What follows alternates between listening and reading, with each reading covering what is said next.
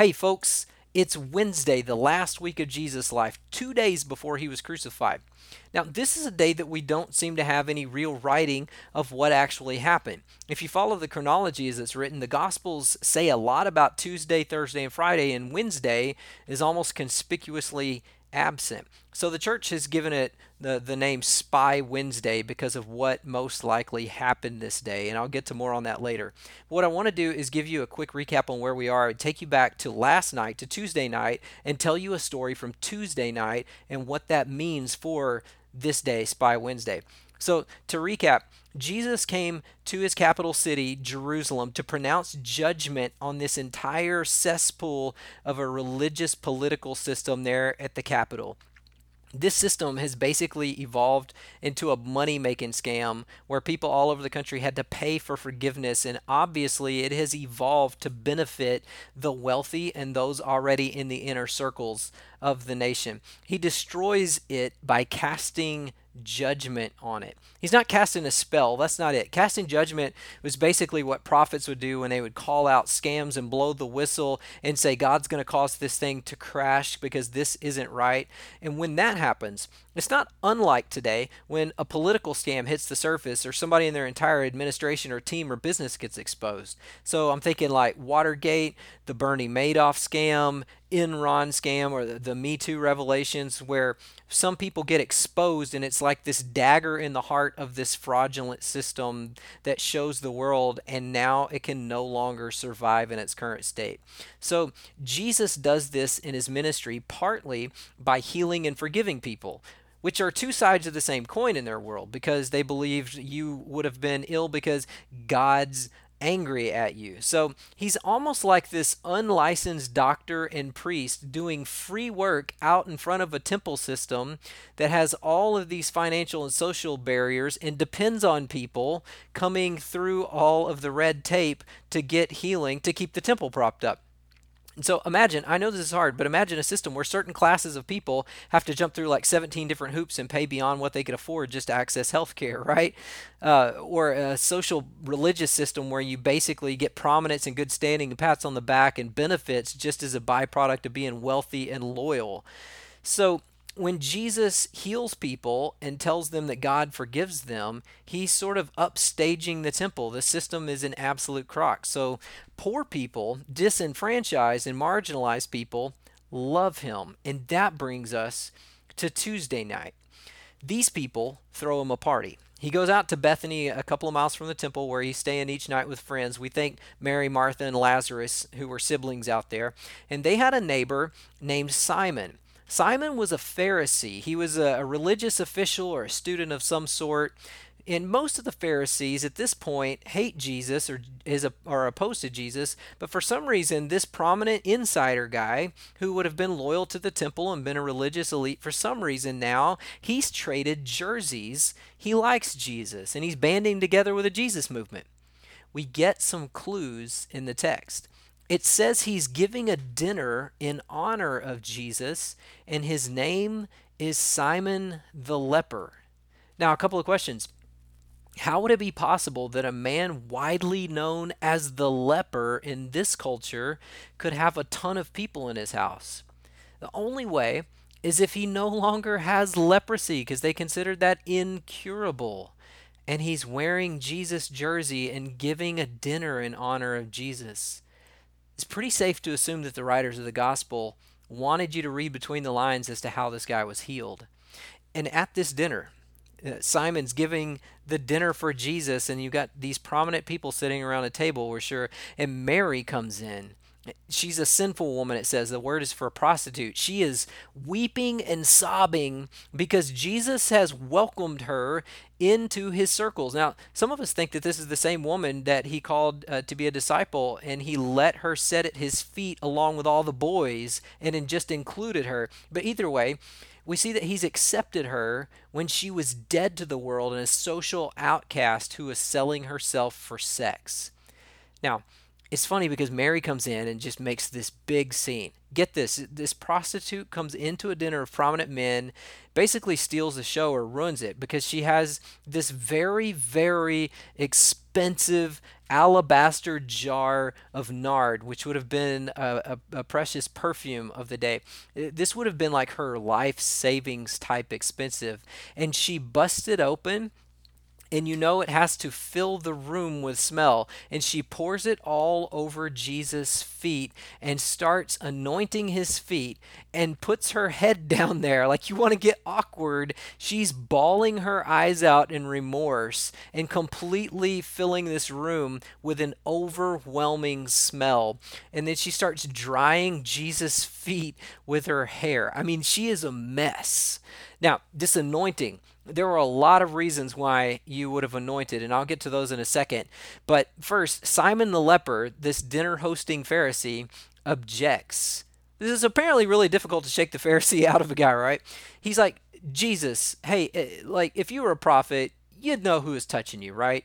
And Jesus says to him, Simon, look, who loves more? Somebody who's been forgiven less or more? Like, dude, say one person owes you $50 and the other person owes you $500 and you forgive both of them. Who's going to love you more? And this leper realizes that even though he likes Jesus because Jesus gave him his life back after a skin disease, this woman, she wasn't just healed of a disease, she was even farther gone. And now Jesus, in his new economy, says the person who lost the most will in the end be the person who loves the most. Like, the worst people among us, they're going to become the best whenever we offer grace and forgiveness and include them back, because they'll know how much they lost and regained. Jesus is actually like, I pick her.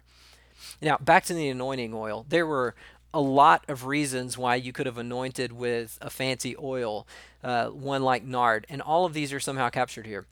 Anointing sometimes happen whenever you set a slave free, and they are both in the process of becoming free. Anointing sometimes happen whenever you transfer property, and here she is laying herself at his feet in full submission, like, you own me, like I'm giving myself to your cause.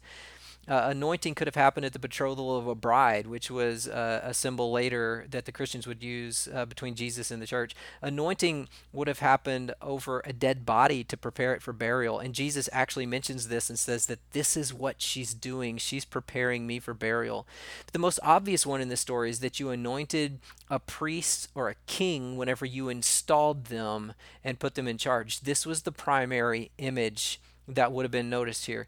This is what they used to anoint their high priest, the ruler of the temple, and the kings of the days past. This was the political military leader getting anointed. This is Jesus now being called the new Messiah or the Savior or the King. See, she gets it.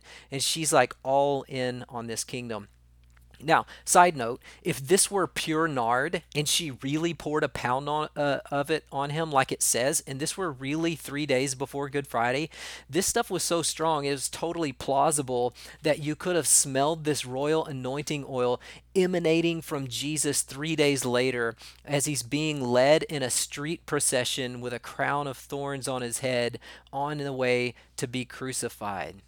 And if it's in her hair, she's going to be wearing this undeniable connection to this guy. She may be putting herself again at risk, and she smells like royalty too, right? See, isn't this beautiful? And if Jesus is a different kind of king, ushering in a different way to do politics, who's the one who gets to anoint him?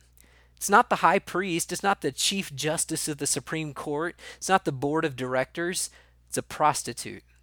How fitting in this new political and religious reality. These are the folks who have status in this upside down kingdom. The ones who get forgiveness the most deeply are the ones who have prominence. The ones who have hurt the most, who have been to hell and back the most, are the ones who are the most revered in an upside down type of society.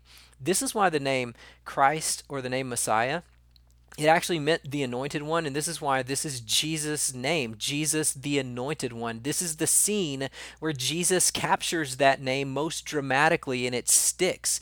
Jesus the anointed one, anointed by a prostitute, Jesus the Christ.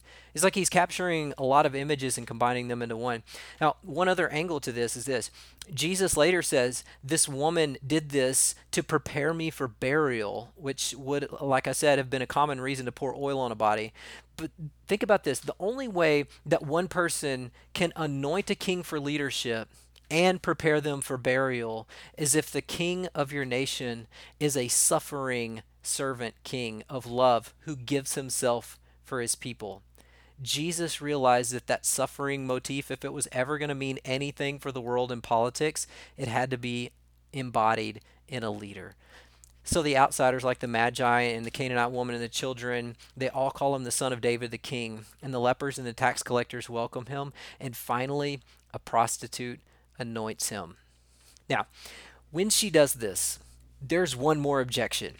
Of course there is, right? And it's none other than Judas. Now, we don't know much about Judas, but for some reason, he's the guy who doesn't get it. He's more than likely the guy who's just holding on a little too tightly to his life and status and fear. But Judas says, hey, wait, this is wasteful. And he actually brings up a good reason. Because, he's like, Jesus, we're part of this social justice movement where we care about the poor, and you're in charge here. Don't we really care about the poor people? And here she is wasting all of this really expensive perfume.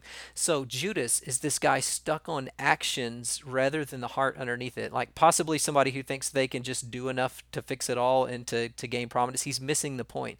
He has a good point. This is like tens of thousands of dollars of perfume that really could be sold and given to the poor. So he sounds rational and he brings it up with rational language. This is rational. It's actually a good objection.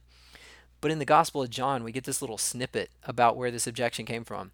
So John, who like hung out with Judas in a small group for this whole time, he sort of whispers in his Gospel, yeah, Judas, he was really greedy and he always wanted to carry the money bag and he would help himself to it. And now Judas is like, wait, we're wasting money. What is it about groups always asking the most shallow, money-centric person to control the finances? But this was Judas. Anyways, Jesus looks at Judas and says, leave her alone. You will always have the poor among you, but you won't always have me. Now, this line from Jesus, it gets twisted really badly. Some people love this verse because it means we get to ignore the poor, right? And now it's okay to ignore the poor and focus on more spiritual things, but that's not what's happening. Think about what Jesus is telling Judas. You will always have the poor among you, but you won't always have me. See, I think Jesus is not stupid. Judas, this rule following, money driven, greedy guy who's focused on the externals, this guy's about to leave the party and in the next 24 hours will go sell Jesus to the establishment for 30 pieces of silver. I think Jesus is saying, Judas, no matter how much money you get, you're always going to be poor. We'll always have the poor among us. Look in the mirror. So today is Spy Wednesday. It's the day after the party when it seems like there is no story here except for what's going on undercover. And that's a crucial part of the story with the other people as they talk about you, think about you, react to you after you've said your piece. This day is about Jesus letting go and letting other people do their reacting without attempting to control them. Because after you've done what you came to do, after you've said your piece, after you've shown up fully in all of your naked vulnerability, and after you have laid it out all on the table and you've said that thing that you needed to say and you didn't hold back, you were honest and told the brutal truth, you revealed the ugliness of whatever it was that you were so scared of revealing.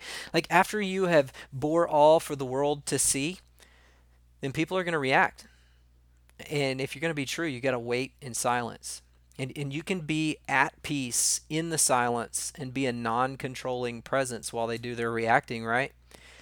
And you will inevitably get two reactions from the other world when you're vulnerable and lay it out there. This is Brene Brown stuff, right? Your vulnerability and honesty and truth telling and pushing consciousness and truth forward in a dysfunctional place is going to get two reactions. You're going to get the person who clings to you as some sort of source of life, like you saved them, and you'll get the person who will use what you revealed in an attempt to destroy you. Right? This preaches, doesn't it? And what I love about this story, Jesus doesn't try to control either one. He doesn't stop the woman who is almost worshiping him, and he doesn't stop the guy who's betraying him.